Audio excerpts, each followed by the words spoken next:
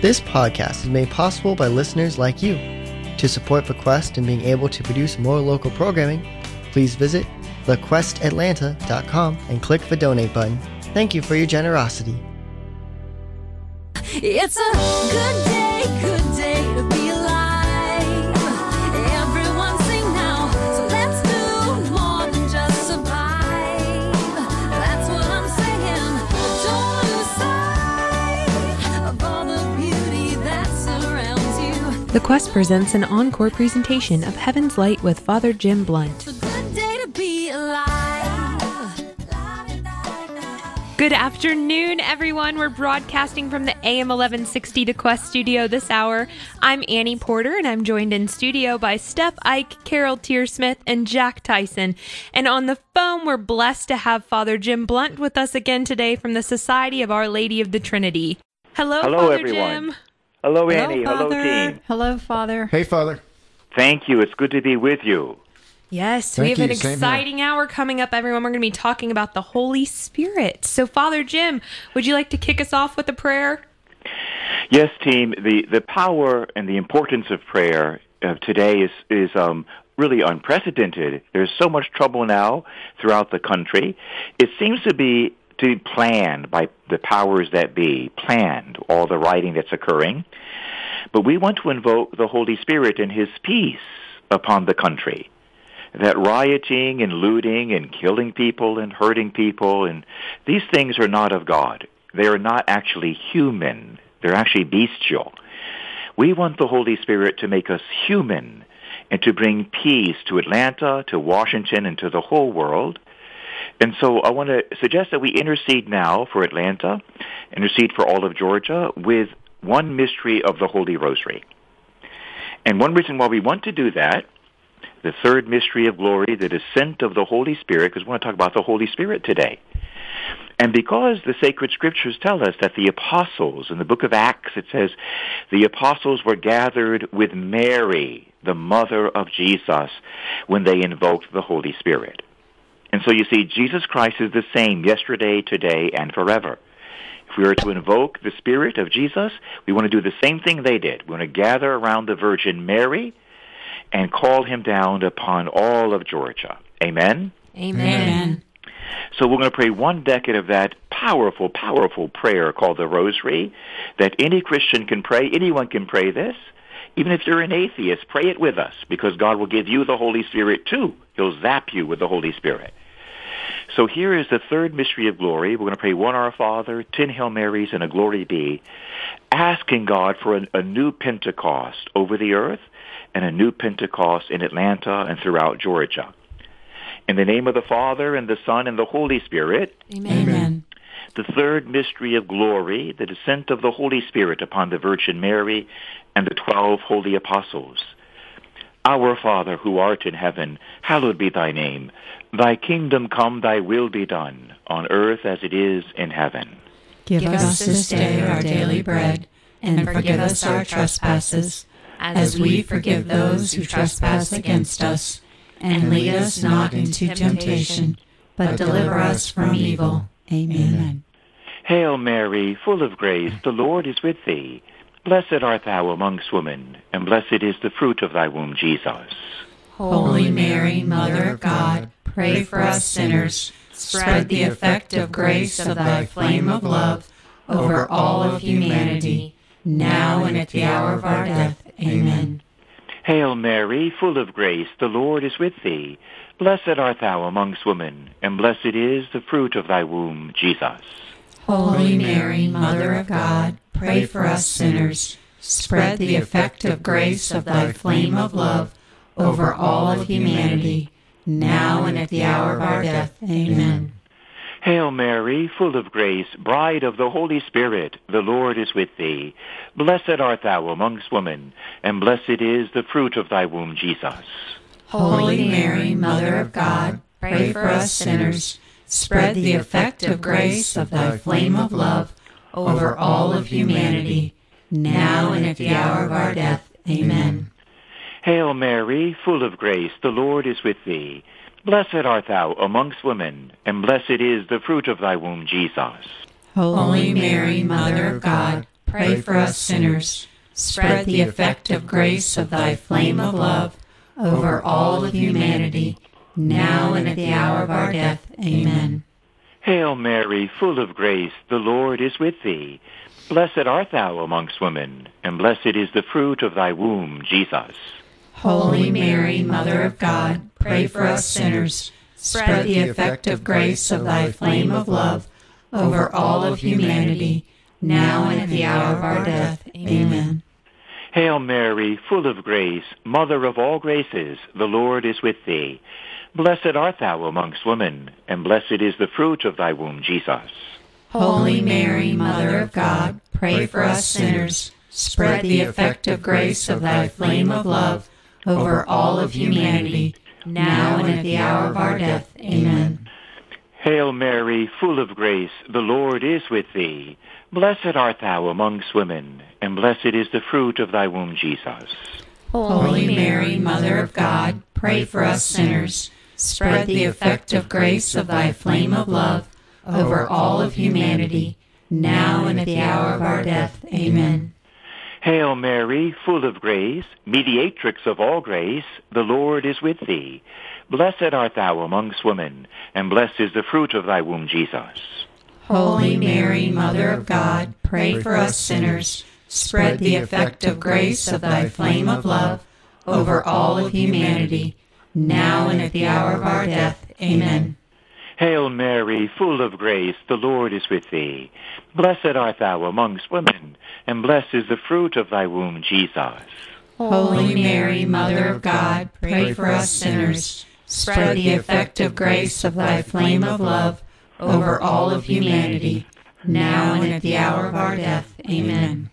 Hail Mary, full of grace, Queen of peace, the Lord is with thee. Blessed art thou amongst women, and blessed is the fruit of thy womb, Jesus. Holy Mary, Mother of God, pray for us sinners. Spread the effective grace of thy flame of love over all of humanity, now and at the hour of our death. Amen. All glory be to the Father, and to the Son, and to the Holy Spirit. As it was in the beginning, is now, and ever shall be, world without end. Amen. O my Jesus, Forgive us our sins. Save us from the fires of hell. Lead all souls to heaven, especially those in most need of thy mercy. O sacrament most holy, O sacrament divine. All praise and all thanksgiving be every moment thine. In the name of the Father, and of the Son, and of the Holy Spirit. Amen. Alleluia. Hallelujah. Thank you, team, and thank you, listeners. Wasn't that powerful? It was powerful, very soothing, too. That was Yes. awesome, Father. Thank you very much. Sure, Jack. We've got a couple questions lined up for you for this week. But last week you discussed the 7 gifts of the Holy Spirit and how they're designed for our intellect, our will and emotions. So for today, before we dive into the fruits of the Holy Spirit, could you just briefly recap how the gifts of the Holy Spirit assist us personally? Sure. It brings to the forefront, the surpassing dignity of man and the marvel of human creation. Because the creation of man and woman, is really God's finest work. The fathers of the church said this, that God, he made the whole world for man, but he made man for himself. That's powerful. You see, we have a purpose and a destiny, and everything on the earth, including the animals and the trees, they were made for us. It doesn't mean we are to abuse them, not at all. But they were made for us to help us on our journey to sanctification, to help us on our journey to heaven, to help us on our journey to God. So everything here is to assist you and I to enter heaven one day as true sons and daughters of God. And the Bible goes further. It says when God made us, as you might say, the creme de la creme, as, the highest part of his creation, he made us in his own image and likeness. I mean, he could have made us some other way, and maybe some beautiful creature, but not quite us. But no, God wanted sons and daughters. You could say it this way, that the Father, he looked at his beloved Jesus, his beloved Son. You might say the Father lives for the Son, you see. He loves his Son. The Bible says, God so loved the world that he sent his only Son. He sent the very best he had. The Father looked at Jesus and said, my goodness, I love him so much. I want 1 million more. And so he made us. This Son is so beautiful. I want 1 million. No, 1 billion. I want more of these beautiful Jesuses. And so he made us in his image and likeness. But then he gave us freedom. He gave us free will so that we can choose to be part of that incredible and gracious plan. He gives us the opportunity to say yes, because that's part of being in the image and likeness of God, is that we are also free like God. Mm-hmm. And so creating us, his future sons and daughters, making us in his own image and likeness, he gave us in particular these amazing gifts of intellect and free will. And we add that the third amazing faculty of the emotions. That's because God has an intellect. Because God has freedom. God chooses freely what he's going to do. And believe it or not, God has emotions. Maybe not the same way that we do, but boy, does God love passionately. And when he sent the Holy Spirit on the apostles, he sends a flame to show the fire with which he burns. So God gave us these 3 gifts in particular, making us like himself and like his Jesus. Our intellect and our free will and our emotions. And this is really part and parcel of who we are. And God has revealed this, you might say, through sacred scripture. He's revealed this to the church, and she's slowly developed it over the years. One amazing example that the church uses, she borrowed from, the ancient Greek fathers. And the Bible teaches us to retain whatever is good. Whatever is good anywhere in the world comes from God. Whatever is evil anywhere in the world, in any country, is not from God. It's probably from the evil one. But there are good things we can draw from other cultures, especially the ancient Greeks with Socrates and Aristotle and Plato. And there is one particular story that the fathers used, the Greek fathers, that our Christian fathers used as well. And I wonder if you've heard about this team, about the giant and the midget. Do you know about that story? I don't think so. Even the title is intriguing, the giant and the midget. It is. But it was a way that the fathers used, both the Greek fathers and the church fathers like Augustine, the way that they used this story to teach us about ourselves. And as the story goes, in ancient days, in primitive days, there was a great giant who roamed the earth. He wasn't a bad soul, wasn't a bad fellow. He was a huge giant, but he was blind. He was a blind giant. And he couldn't see anywhere in the jungle. So while no one could defeat him, no one could really hurt him, he was so strong, because he was blind, he would hurt himself. And he would fall over a tree stump or a rock or fall into a pit and maybe hurt himself and have to get out. He had a real dilemma. In the same jungle was born another fellow, and he was a little tiny midget. He was as bright as Einstein. He was smart as could be. But he was tiny and could barely defend himself against any enemy. He had no way to defend himself. He was so small. And one day, they made the acquaintance of each other. And the midget, being so smart, he made a proposal to the giant. And he says, let's team up together. Let's live together. From now on, I'm going to live on your shoulders. If you could carry me around, no one can hurt me. And then because I have eyes, I will tell you where to go so you don't fall down anymore. How about that? So they shook hands and made a deal. And from then on, the big blind giant walked around with a little tiny intelligent midget on his shoulders. He never fell down again. And the midget was never attacked again. And the fathers tell us that this represents the human soul. that giant that's so strong is my free will. That you and I have freedom, and we can use it like to riot and burn down buildings and destroy people's livelihoods. It's a powerful giant, our free will.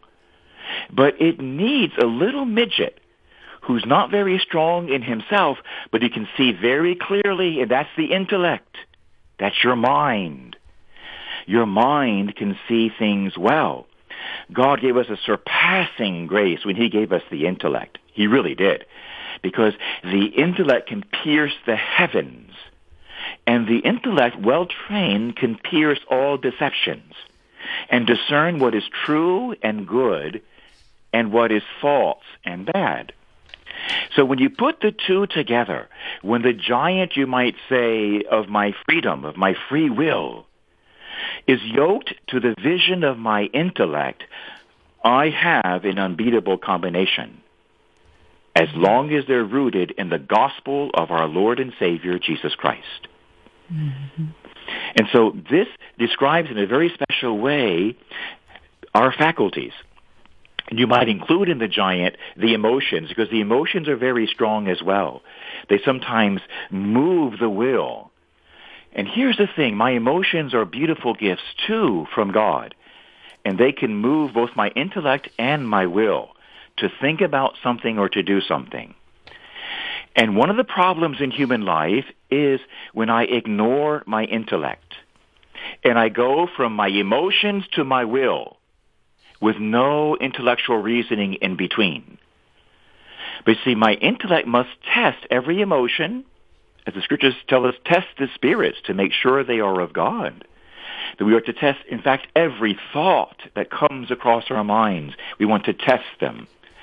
The intellect tests things, is certain, emotions and feelings and ideas, to see if they are of God, if they are good and true. And by the way, this shows you and I the supreme importance of education. It's something that's really being lost in the United States of America. It's really been lost in our country over the last 50 years.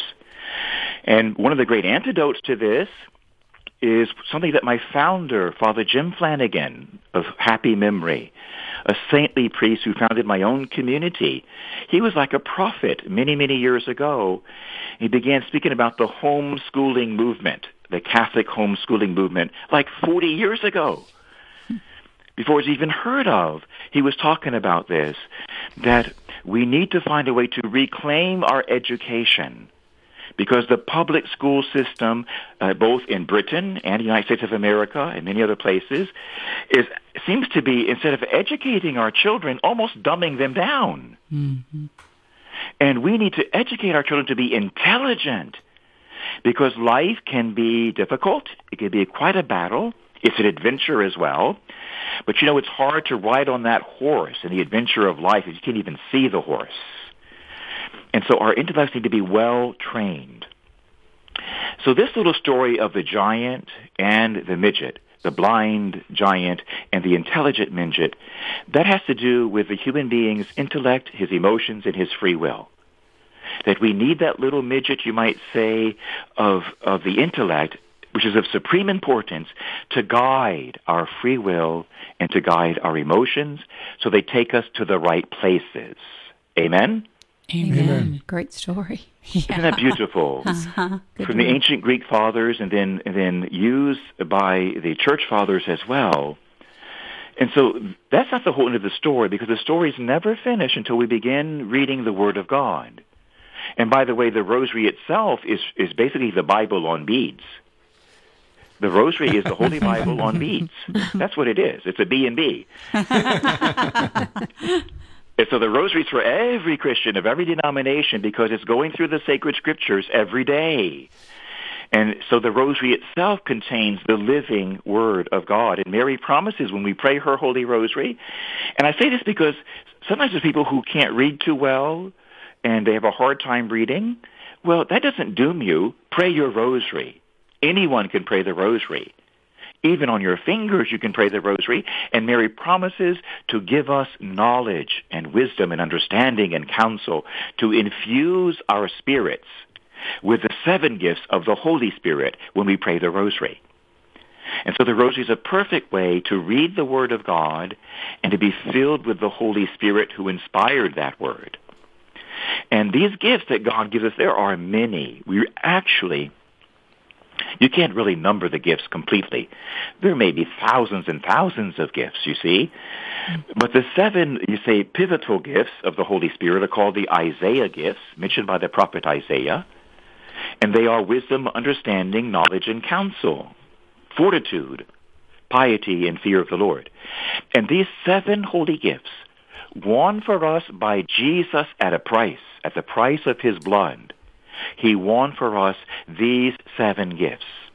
They constitute the anointing of the Holy Spirit. And that's why we call Jesus the Christ. We say Jesus Christ. That means Jesus anointed. Jesus anointed with the Holy Spirit and with the gifts of the Holy Spirit. And what are they meant to do? They're meant to undo the work of sin.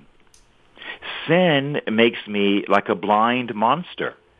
Sin has a way of darkening my intellect so I can't perceive the truth, and of weakening my will so I can't do what I know to be right. I just do what my feelings tell me to do. Well, we need something to reverse the work of sin.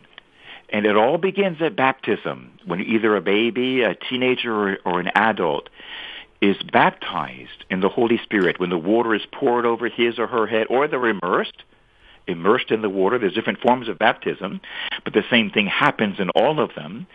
The Holy Spirit, with his 7 gifts, descends into the soul and the body of the one who's baptized. And thus begins the work of the healing of human nature. So our Catholic life, our Christian life, is really a long adventure in the healing and the perfection of my humanity. And so the Christian faith in no way destroys my humanity. Sin destroys my humanity.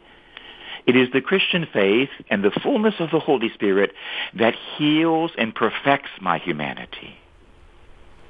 And it does that, he does that, the Holy Spirit. He's not an it. The Holy Spirit is a he. He's a person. He does that first by these 7 gifts. I want to mention, though, as a caveat, there's many gifts of the Holy Spirit, including the 3 theological virtues of faith, hope, and love. So when we are baptized, and every time we receive Holy Communion, we receive an increase in faith, hope, and love. And the 7 gifts of the Holy Spirit are how faith, hope, and love are lived out. It's how they are grown within us, how they are acted out. And so these gifts of the Holy Spirit, increasing my faith, my hope, and my love, they work on my intellect and on my free will and on my emotions. Those are the things that need to grow and to be healed and to be filled with light. And so in my intellect, the Holy Spirit will graciously give me 4 gifts: wisdom, understanding, knowledge, and counsel. And without these gifts of the Holy Spirit, we become blind. We are actually blind. And that's why the Bible speaks of the children of light and the children of darkness. And actually, it's worse than being blind because we become almost like beasts. Without the revelation of the Lord Jesus, without the revelation of the Christian faith, without the gifts of the Holy Spirit. And so wisdom, understanding, knowledge, and counsel help my mind to begin to grasp everything that's true. First of all, God. And so the biggest mistake in modern times is this whole idea of atheism.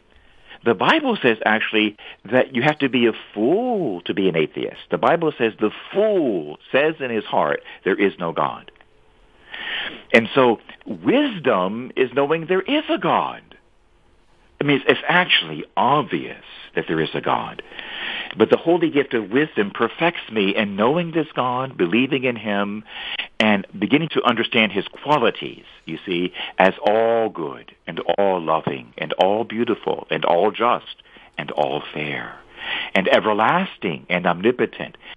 we begin to understand that there is a God, there's only one God, and he's unutterably beautiful. And he loves us.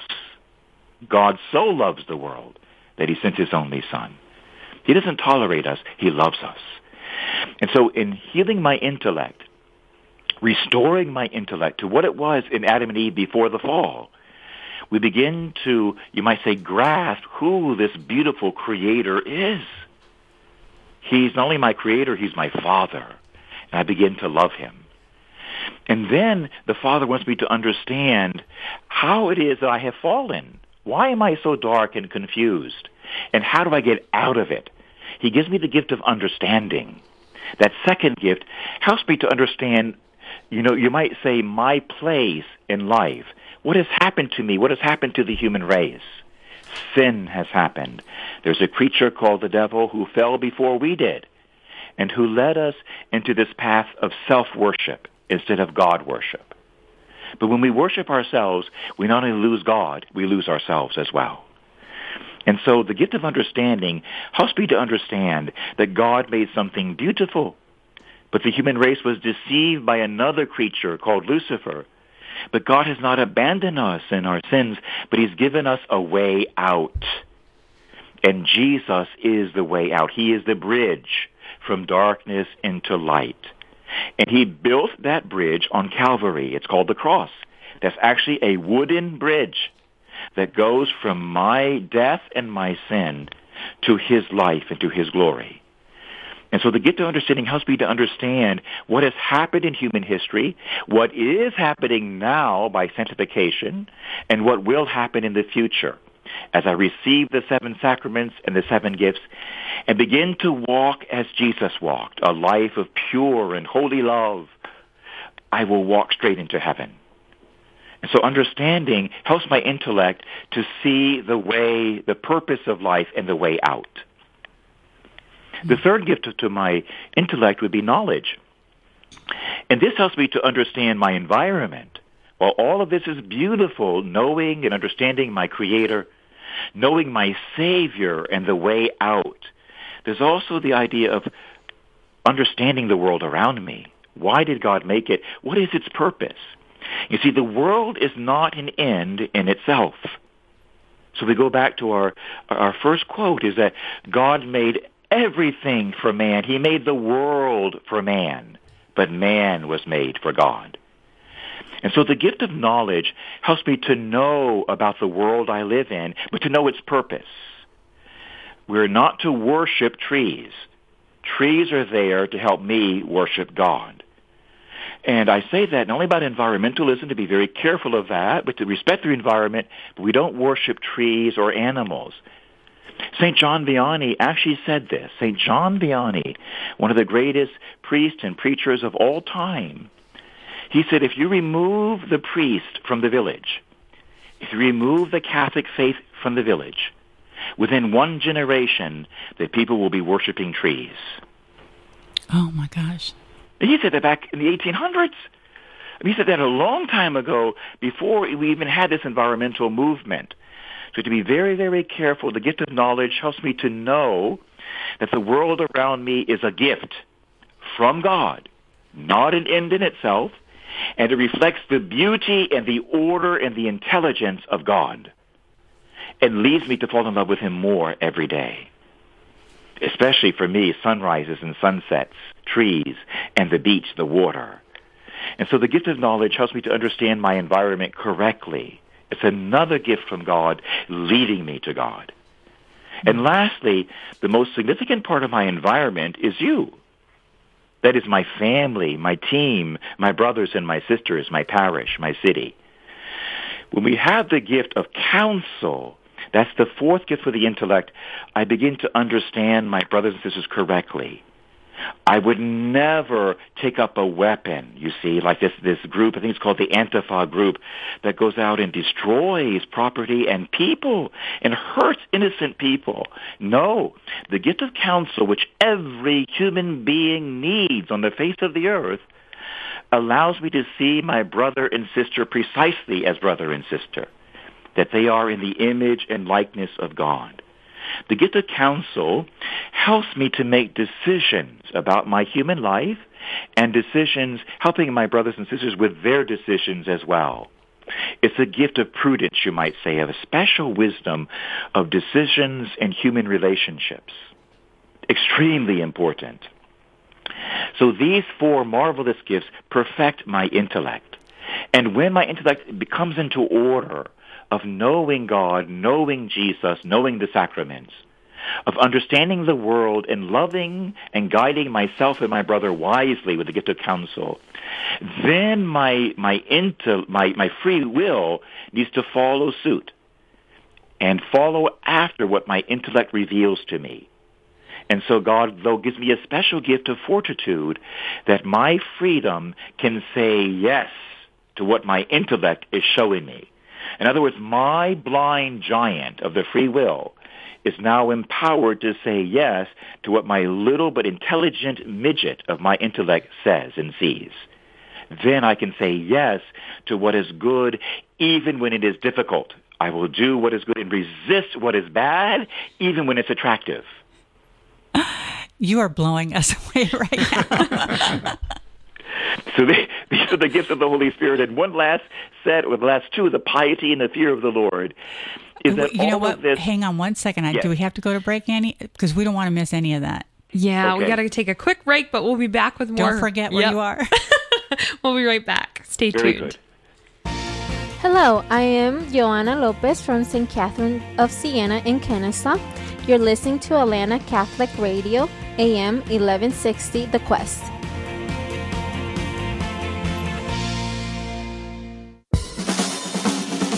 Hey, you. Yes, you. Have you heard the good news? The Quest Atlanta app makes it easy for you to take AM 1160 The Quest with you, no matter the time of the day or the location. Listen to your favorite shows on demand.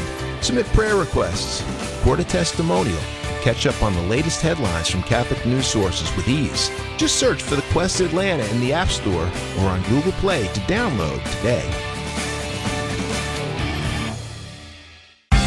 Fundamentalists claim baptism by immersion is the only true baptism, because the Greek word baptizo, found in the New Testament, means to immerse. But is this true? The answer is no, and here are some reasons why. First, although baptizo is used for immersion, it can also be used for wash up, as it's used in Luke 11:38 in reference to the Jewish ritual washings. Second, we agree with our fundamentalist friends that full immersion best expresses the meaning of the sacrament. The Catechism of the Catholic Church makes this clear in paragraph 1239. But that doesn't mean non-immersion baptisms are invalid. In fact, the Didache, a first-century Christian catechism dating to around AD 70, gives instruction on how to baptize, stating, pour over the head 3 times.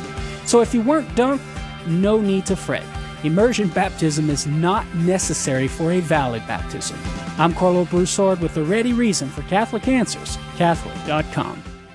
In today's world, cybersecurity is critical for your business. Award-winning Versprite provides solutions to protect your company from hackers. For protection now, see Versprite.com. That's VERsprite.com. The Quest thanks Versprite for their support. AM 1160 The Quest is your metro-wide Atlanta Catholic radio station. Our programming is rooted in the teachings of the Catholic Church and helps listeners learn new and fascinating aspects of our faith.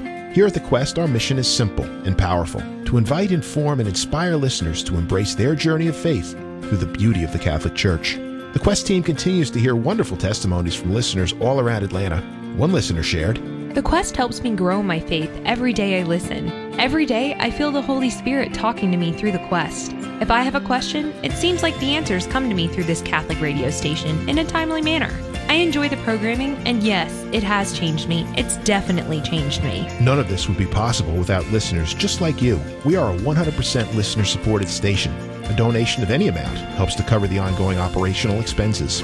Your donation is helping to bring your fellow Catholics and Christians closer to Christ. To donate, visit thequestatlanta.com.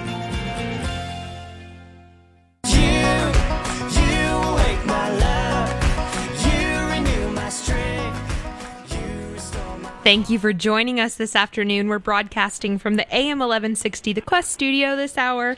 I'm Annie Porter, and I'm joined in studio by Jack Tyson, Carol Tearsmith, and Steph Ike. And on the phone, we have Father Jim Blunt with us. And this hour, we're talking about the Holy Spirit. So, Steph, I think you had a question or a comment?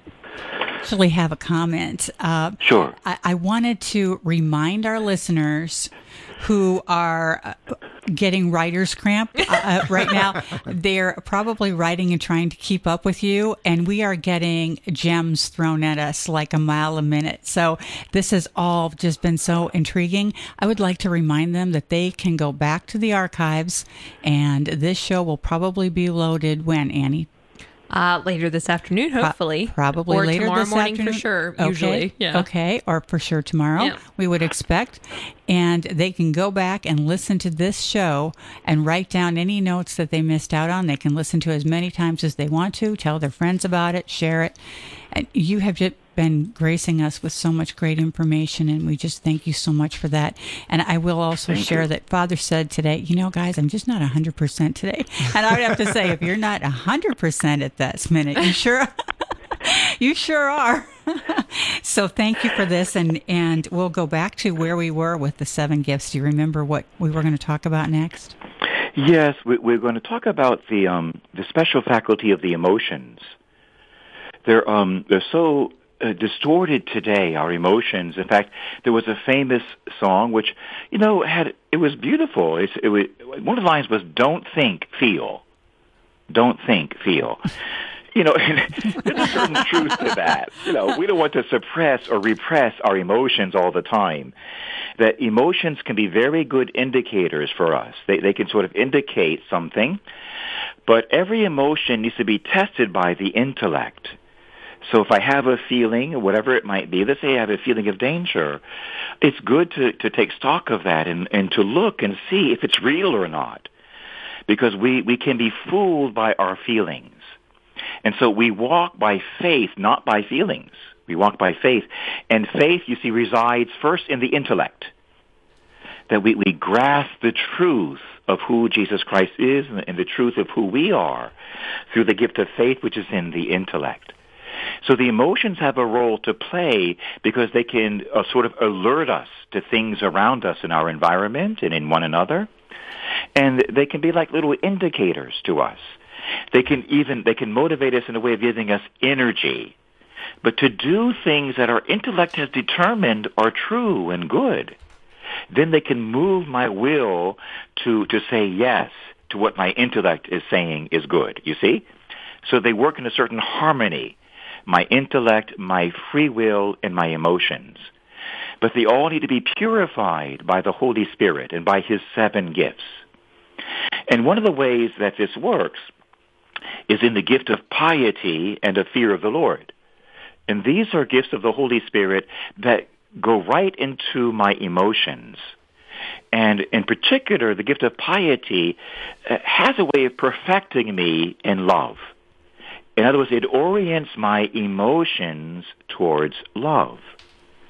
My emotions, if they're not, sanctified by the Holy Spirit, say through baptism and confession and frequent communion, they can become an end unto themselves. You see, the only end of our lives is God. There's no other end. And that's why St. Elizabeth of Trinity said, enough of secondary causes, of secondary ends. Go to the primary cause, the primary end, that is God. So our emotions are not meant simply to be an end in themselves or to be worshipped, but they are to help me to worship God. And they help me to worship God not just with my intellect, but with that beautiful love, you see, a great love. We see that Jesus had refined feelings, emotions. He had piety and fear of the Lord. He wept over Jerusalem. And he praised his heavenly Father. Father, I praise you, he said. What you have hidden from some, you have revealed to the simple, to the childlike. So having healthy emotions is a very important part of our soul and of our Christian life. And the gift of piety helps my emotions to zero in on love. So piety includes not only the love of God, but also the love of my parents. My father and mother are images of God to me, especially when I'm tiny. And that's why the Bible places that commandment, number 4, honor thy father and thy mother, right after the commandments about God. It's not the 9th or 10th commandment, it's the 4th commandment. After the first 3 commandments of loving God and keeping his name holy and keeping Sunday holy, the first 3 commandments teach me to love God. That's the first part of piety. But the second part of piety is loving my parents, loving those whom God has given to me and who gave me life through these parents, who become images of the Father and the Holy Spirit to me. In particular, my daddy sort of symbolizes God the Father in a way to me as a child. My mother, the Comforter, the Holy Spirit. And so our parents are great gifts from God. Piety is my emotions loving my parents, not rebelling against them. And boy, we need the gift of piety today, because our modern culture has become so twisted that we oftentimes teach our children, to disobey and to rebel, to disrespect. I'll never forget, I don't have TV in my rectory. I don't have any cable television. But I remember years ago, and it's one reason why I began to not watch television, is that like every sitcom, every funny show on the television, and indeed every commercial, I would see amazing displays of disrespect from mom and dad. That the children in these comedies and these sitcoms, they would actually mouth off to their parents and be disrespectful and arrogant. And I began to realize, even as a teenager, wait a minute, this seems to be different than what the Bible says.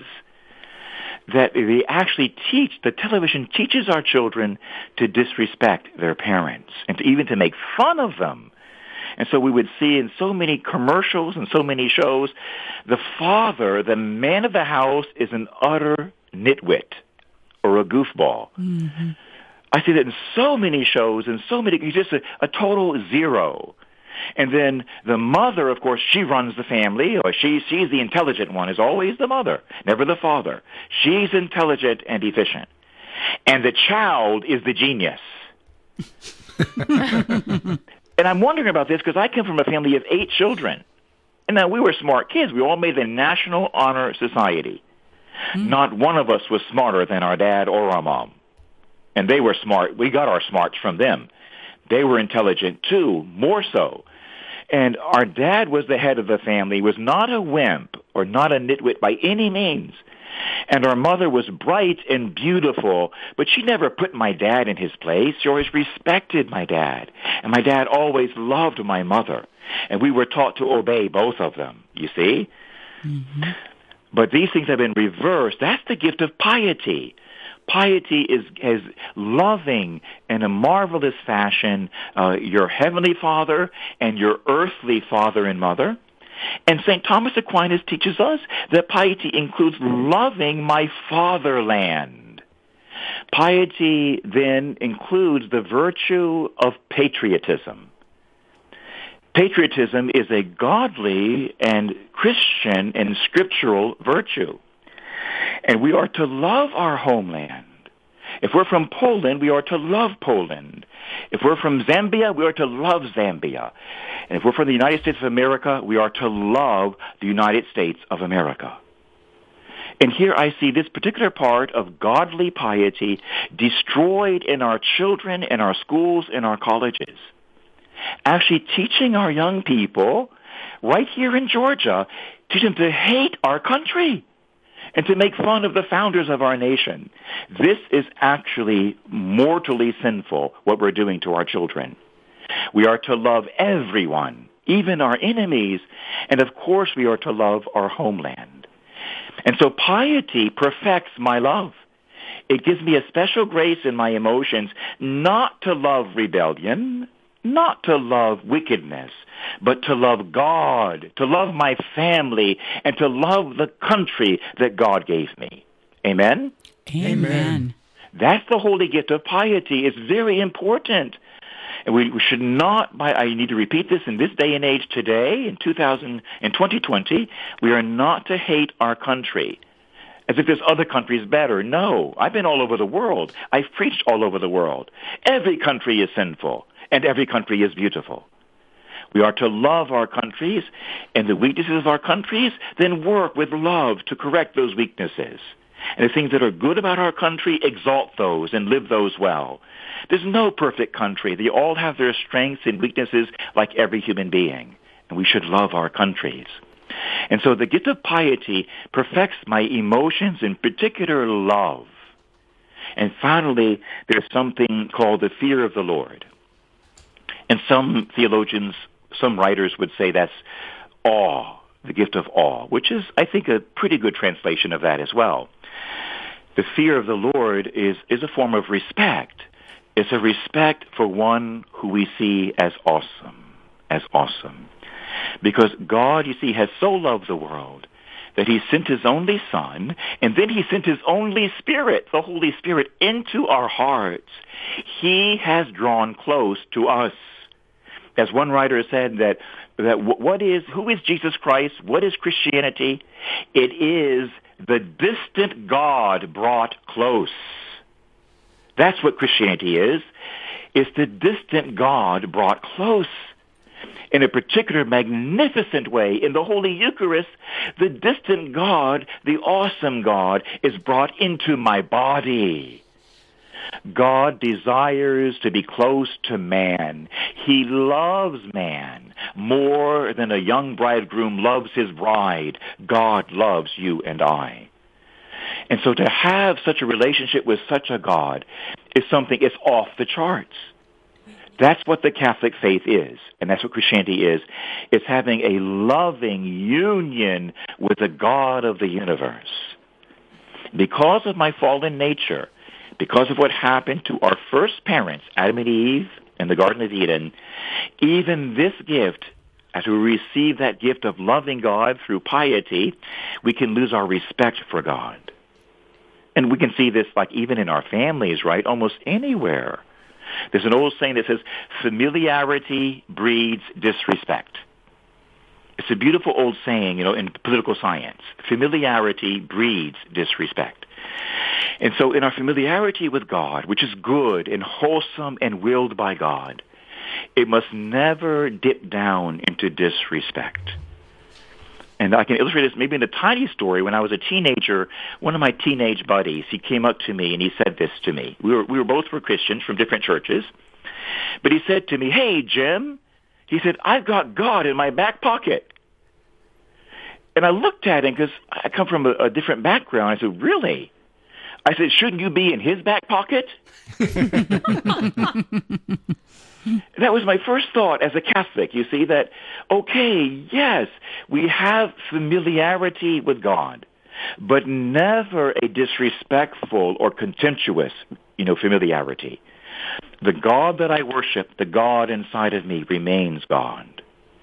And I want to tell you a secret. When you have this gift of the fear of the Lord or respect of God, I want to tell you from experience that your love for God grows exponentially. It grows magnificently when you have the gift of fear of the Lord. It actually complements your love. And that's how it perfects your emotions. So you love God in a familiar way, but in an awesome and respectful way at the same time. These are the 7 gifts of the Holy Spirit that serve to heal and perfect my human nature, my intellect, my free will, and my emotions, so that I am fine-tuned to God, my Creator, and I am fine-tuned to my goal. Life on high in heaven and paradise forever with the most holy Trinity, the Father, the Son, and the Holy Spirit. Amazing. Amen. So we just looked at the clock and we've got about 8 minutes, I think 5 minutes, Annie says. And we have a question for you that we think is the smallest question we have to handle in 5 minutes. You could probably talk an hour about it, but do you feel like giving us about 5 minutes on what it means to be baptized in the Holy Spirit? And we can always pick up more on that at another time, but something great to send us off with? Sure, it really is. It's a phrase that we've seen used in recent years in the church, and it seems to be have started with, I think, in some of the Catholic universities at the beginning of the charismatic movement. And we speak about this new experience of the indwelling of the Holy Spirit.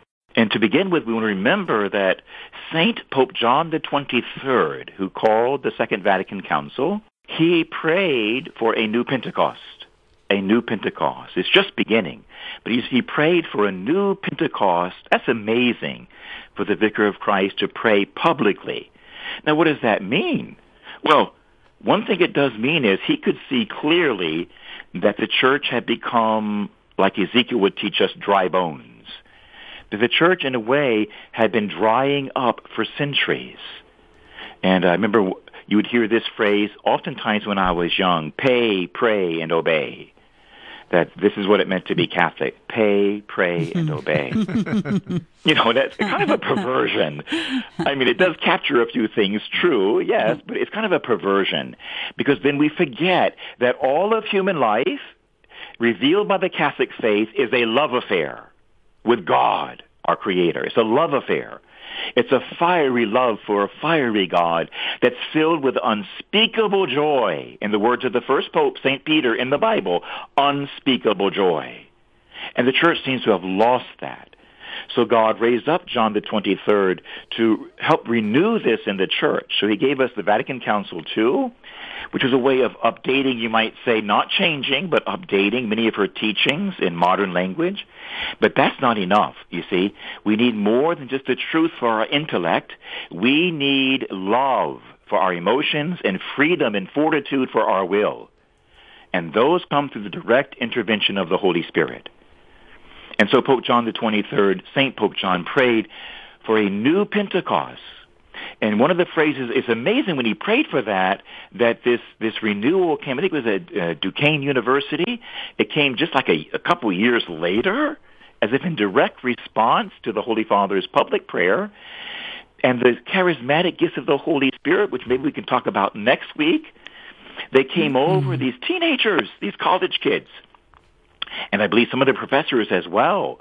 And they began to speak in tongues, like we read about in the Acts of the Apostles in our own Catholic Bibles, and to prophesy and to heal in wondrous, miraculous ways. All of a sudden, these original gifts of the Holy Spirit were coming back. These are called charisms. These are also gifts of the Holy Spirit. And they have a way of setting man on fire. And when the charism comes over you and I, it gives me a power to help the church, to help the whole body of Christ.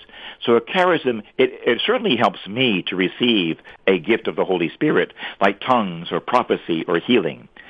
But it also enables me to help you, you see? Mm-hmm. So charismatic gifts are a way of using the Christian to begin to help others as well. It's a beautiful thing. Well, you might say the 7 gifts of the Holy Spirit help to perfect me as a Christian man, you as a Christian man or a Christian woman or a Christian teenager. But then the charisms give me a mission.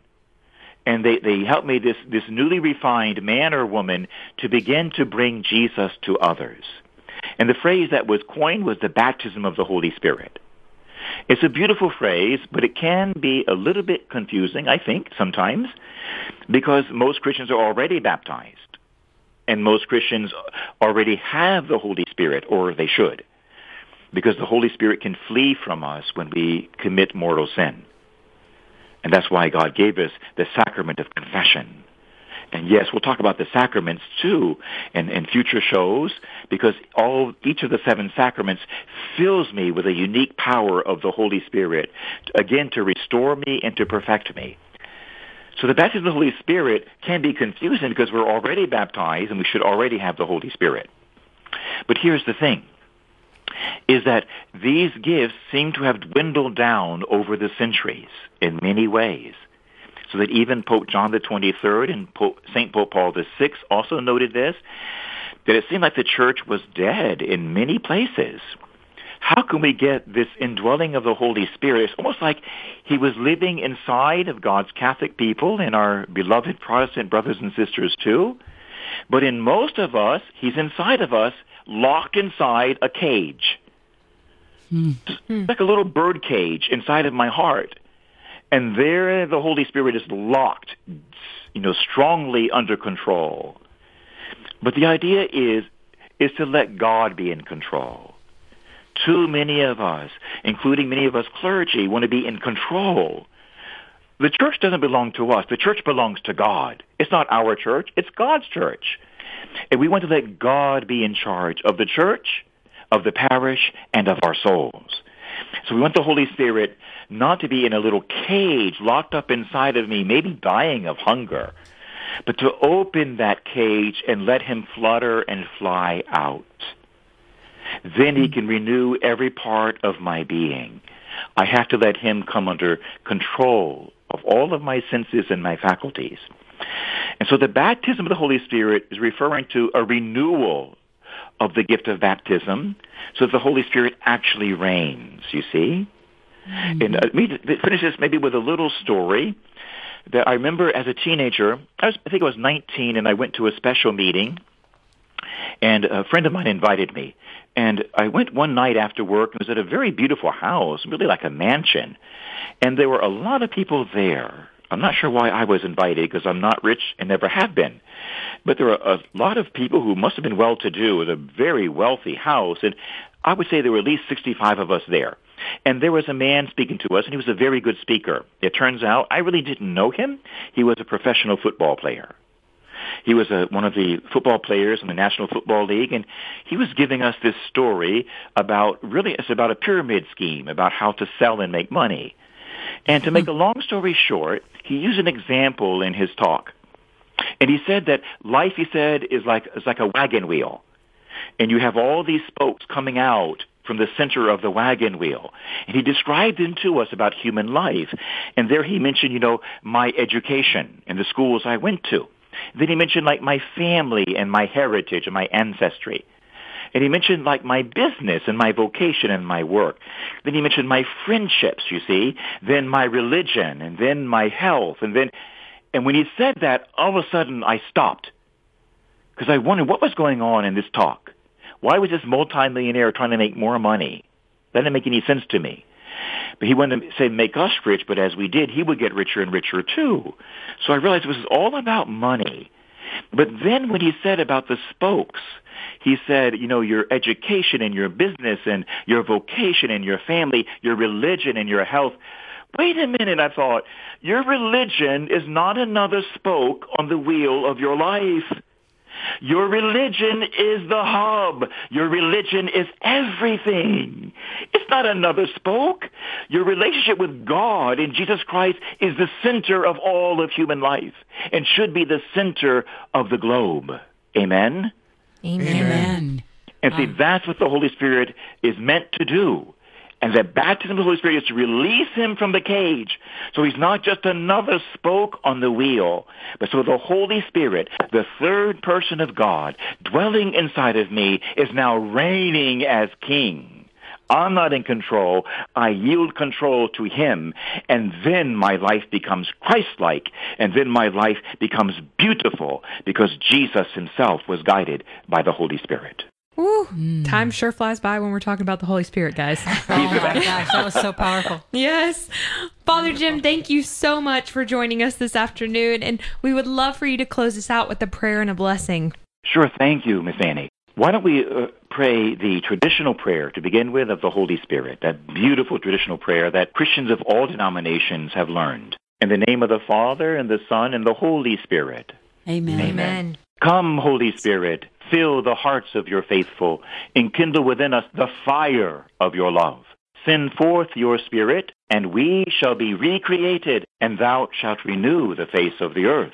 Let us pray. O God, who by the light of the Holy Spirit you did instruct the hearts of your faithful, grant us by the same Holy Spirit that we may be made truly wise and ever rejoice in his consolations. Through the same Jesus Christ our Lord. Amen. Amen. Amen. The Lord be with you. And with your spirit. May Almighty God, our Father, our Savior, and our Sanctifier, may he bless everyone who's listening now with the 7 gifts of the Holy Spirit, with joy unending and with eternal life. May God bless you in the Holy Spirit. In the name of the Father, and the Son, and the Holy Spirit. Amen. Amen. And for all of you listening, if you didn't get to catch the whole episode, that's okay. It's going to be on the archives later today or tomorrow morning. So like Steph said, if you couldn't keep up writing down your notes, you can catch up with them again. So be sure to check that out on the app at The Quest Atlanta or online at thequestatlanta.com. So thank you for listening to your Atlanta Catholic radio station, AM 1160 The Quest, this afternoon. Be sure to stay tuned as the Divine Mercy Chaplet is coming up next.